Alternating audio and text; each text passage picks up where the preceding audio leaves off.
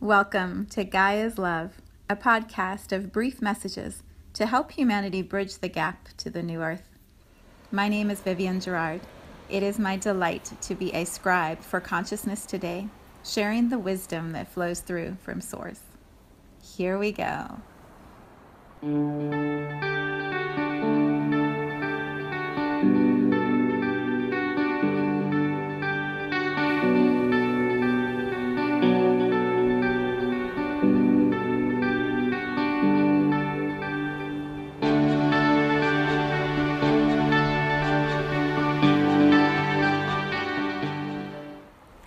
Episode 103. It is Tuesday. Here today, it's actually Tuesday afternoon as I record this. I went to yoga this morning with my beloved Carla. It was so good. Stretched my body, stretched my mind, stretched my aura. Carla's awesome. So I am sitting in my familiar chair and it is so pretty. There's all the sunshine coming in today. When I woke up this morning, there was frost everywhere. You know, the kind that covers the grass and the bushes and the tree branches and everything just looks like it's been sparkleized or whatever the word would be, crystallized a little bit. Super cold, but beautiful. And as I was driving to yoga, the sun was just starting to really come up higher in the sky and it was gorgeous. But as I'm sitting here right now, it's afternoon sun, which is warm, and it just feels really good. So I send you that warm winter vibration of when you're inside a warm house and you're looking outside and you know it's chilly out there and you're so grateful to be sitting snuggled up. That's the energy I send you in this moment. So it's Tuesday, and yesterday my focus was on regrouping and getting my house organized, getting my schedule a little bit back together, and really just sort of putting everything back in its place physically and energetically after a lot of activity. And when I went to yoga this morning, the Kriya was very much about expanding your aura and expanding the energy field that you hold around you. So when I came home and I did my bath and meditation, I was just pondering all these different ideas of what felt relevant to talk about. And what I kept coming back to was just the simple word of contemplation. I'm going to read the definition that Richard Rudd describes in the Gene Keys of contemplation, which is absolutely perfect. And then I'll share a few contemplations. All right, so this is from the Gene Keys by Richard Rudd. It's a profoundly important, beautiful gift to the world. This book, it has so much information in it that it's really designed to be a workbook that you take your time and you really work through all of the 64 Gene Keys. So right at the beginning, he says how to use this book. I always love when a book has instructions because it's so much that you aren't quite sure how to move through it. And he has literally the word contemplation and then 2 paragraphs. I'll read that to you. The great potential of the Gene Keys as a teaching is to awaken a powerful new creative impulse inside you. And as you follow this impulse, you begin to witness the emergence of your genius. The central technique that makes this possible is contemplation. Contemplation is something of a forgotten spiritual path.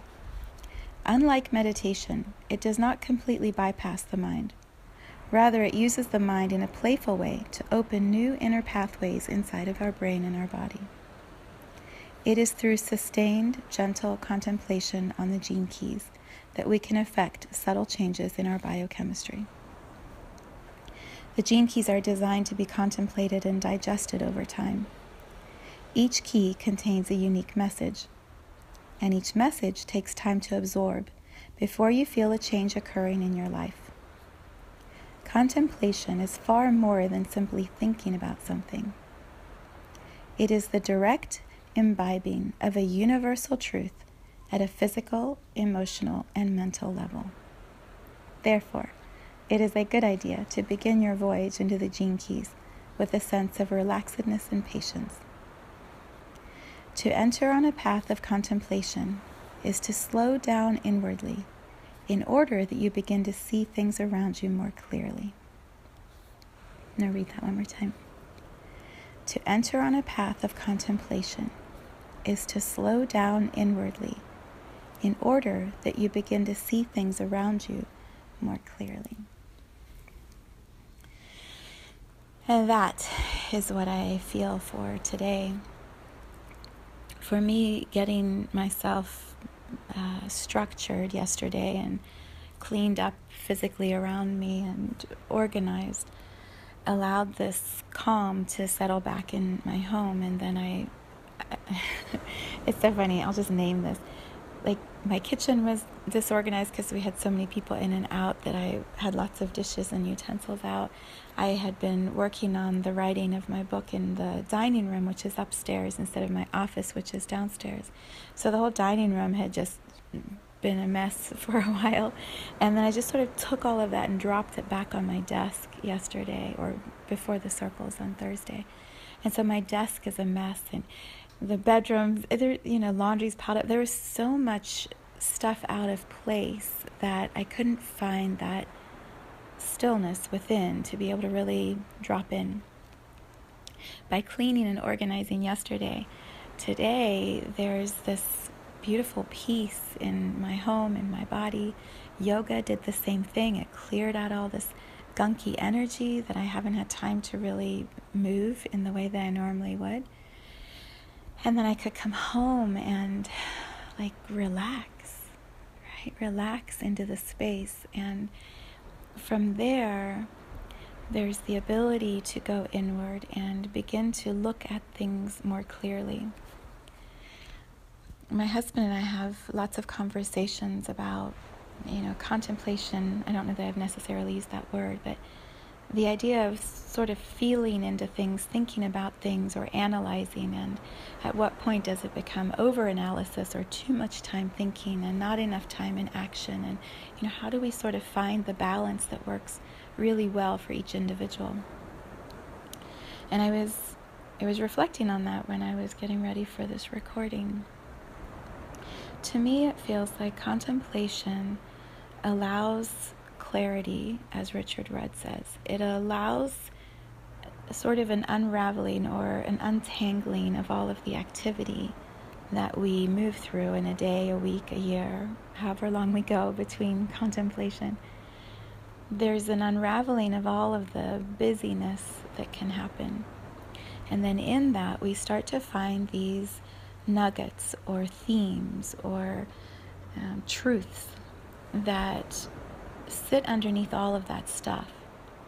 And if we don't have the time or create the time to be contemplative, then all that stuff just keeps accumulating, sort of like a snowball. At the top of the hill in your hand is just a little snowball, and you can easily unpackage it and see if there's anything solid in the center.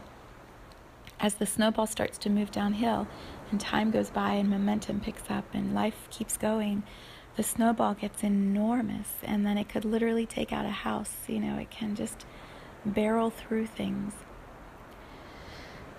We get swept up in the busyness, the activity of our lives, and then we aren't quite sure, as we don't unravel, we keep adding to our snowball or our pile of stuff.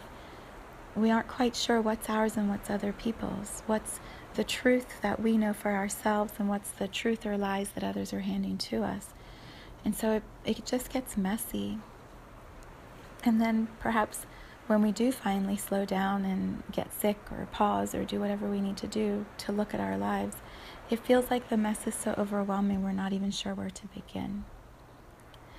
So for me, contemplation, when it's practiced, when we can do it consistently, even if it's just a little bit of time each day or each week, when we can really sit and, as Richard Rudd says, imbibe universal truths into our physical and emotional and mental beings, when we can absorb truth that we know is ours, and use that truth to have clarity about our lives, to understand what's going on in our lives, to see where we screw up, to see where we could have done it better, to see where we're successful, we can make choices that put us, really in the driver's seat of where we want to go next. It's not like the snowball that's just going to go down the path down the hill that it's going to go because it's gathering steam or gathering snow. We start to turn the wheel and direct where we want our lives to go, and it comes from that clarity, from that time spent contemplating why, how did these things happen, and what do we do from there. We are able to contemplate the good and the bad.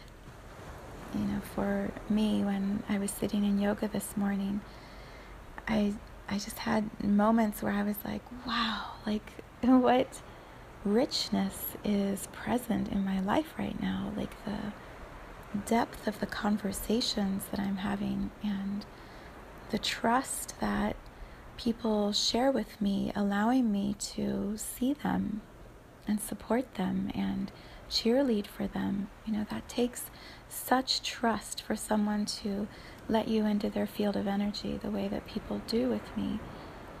And the beauty that I see when I'm offered that lens or perspective. Contemplating that it's sacred. It's a gift. It's a gift. And I am able to honor that gift and pause and celebrate that gift. Embody the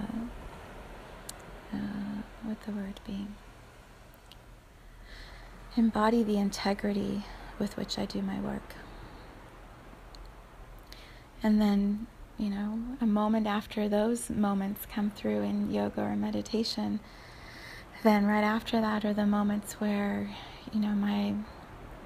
my grief or my sadness about shifts or events or relationships come forward. And in the contemplation of those relationships, I'm able to sort through things and to become clear. Like, what is it that I choose? What is it that I am creating? What am I pouring my love and my energy into? And does it serve me to do it that way? Does it serve others for me to do it that way? From that clarity, I make very conscious choices about what's next. How to show up in those relationships today, tomorrow, next week. So contemplation for me, in the way I'm describing it or holding the feeling of it, it's powerful and impactful in my world and all of those around me. It's like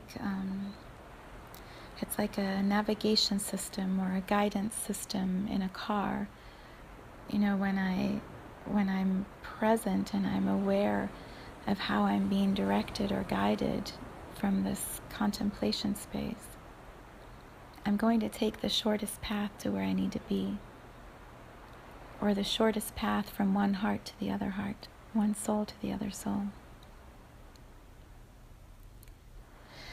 Perhaps where contemplation turns to analysis or depression or stuckness is when we can't find the clarity. We're just spinning or looping in the mind or in the thoughts, when we're not accessing the universal truth, when we don't sit and ask for divine guidance, for our souls to speak to us in that time of contemplation.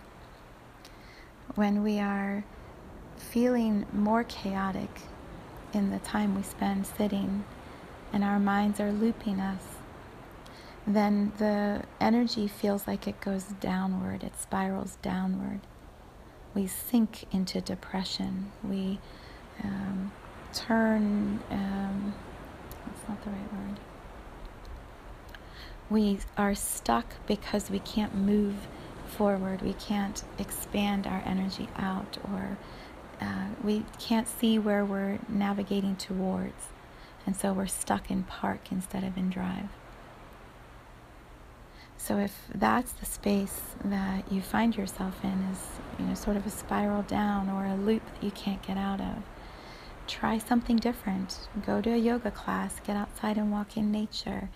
Read Richard Rudd's book, read my book, listen to a meditation that has a word in it that speaks to your heart.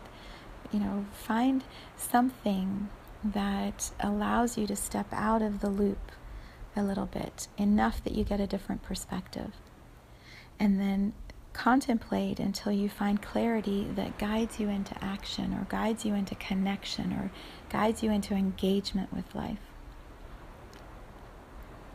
Because it's forward moving.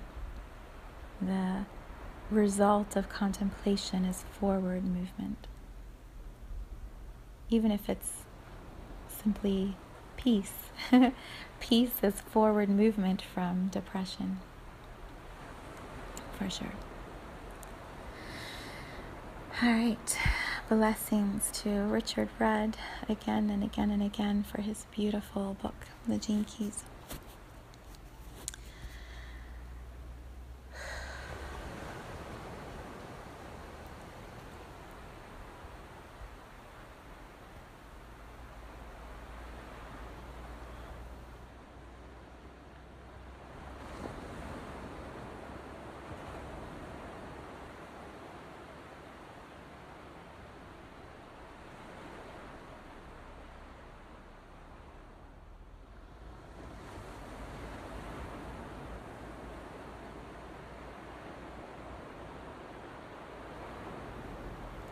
Thank you for tuning in to today's vibration. Let's take this message of pure love out into all of our communities and continue expanding love here on Gaia. So much love from my heart to yours.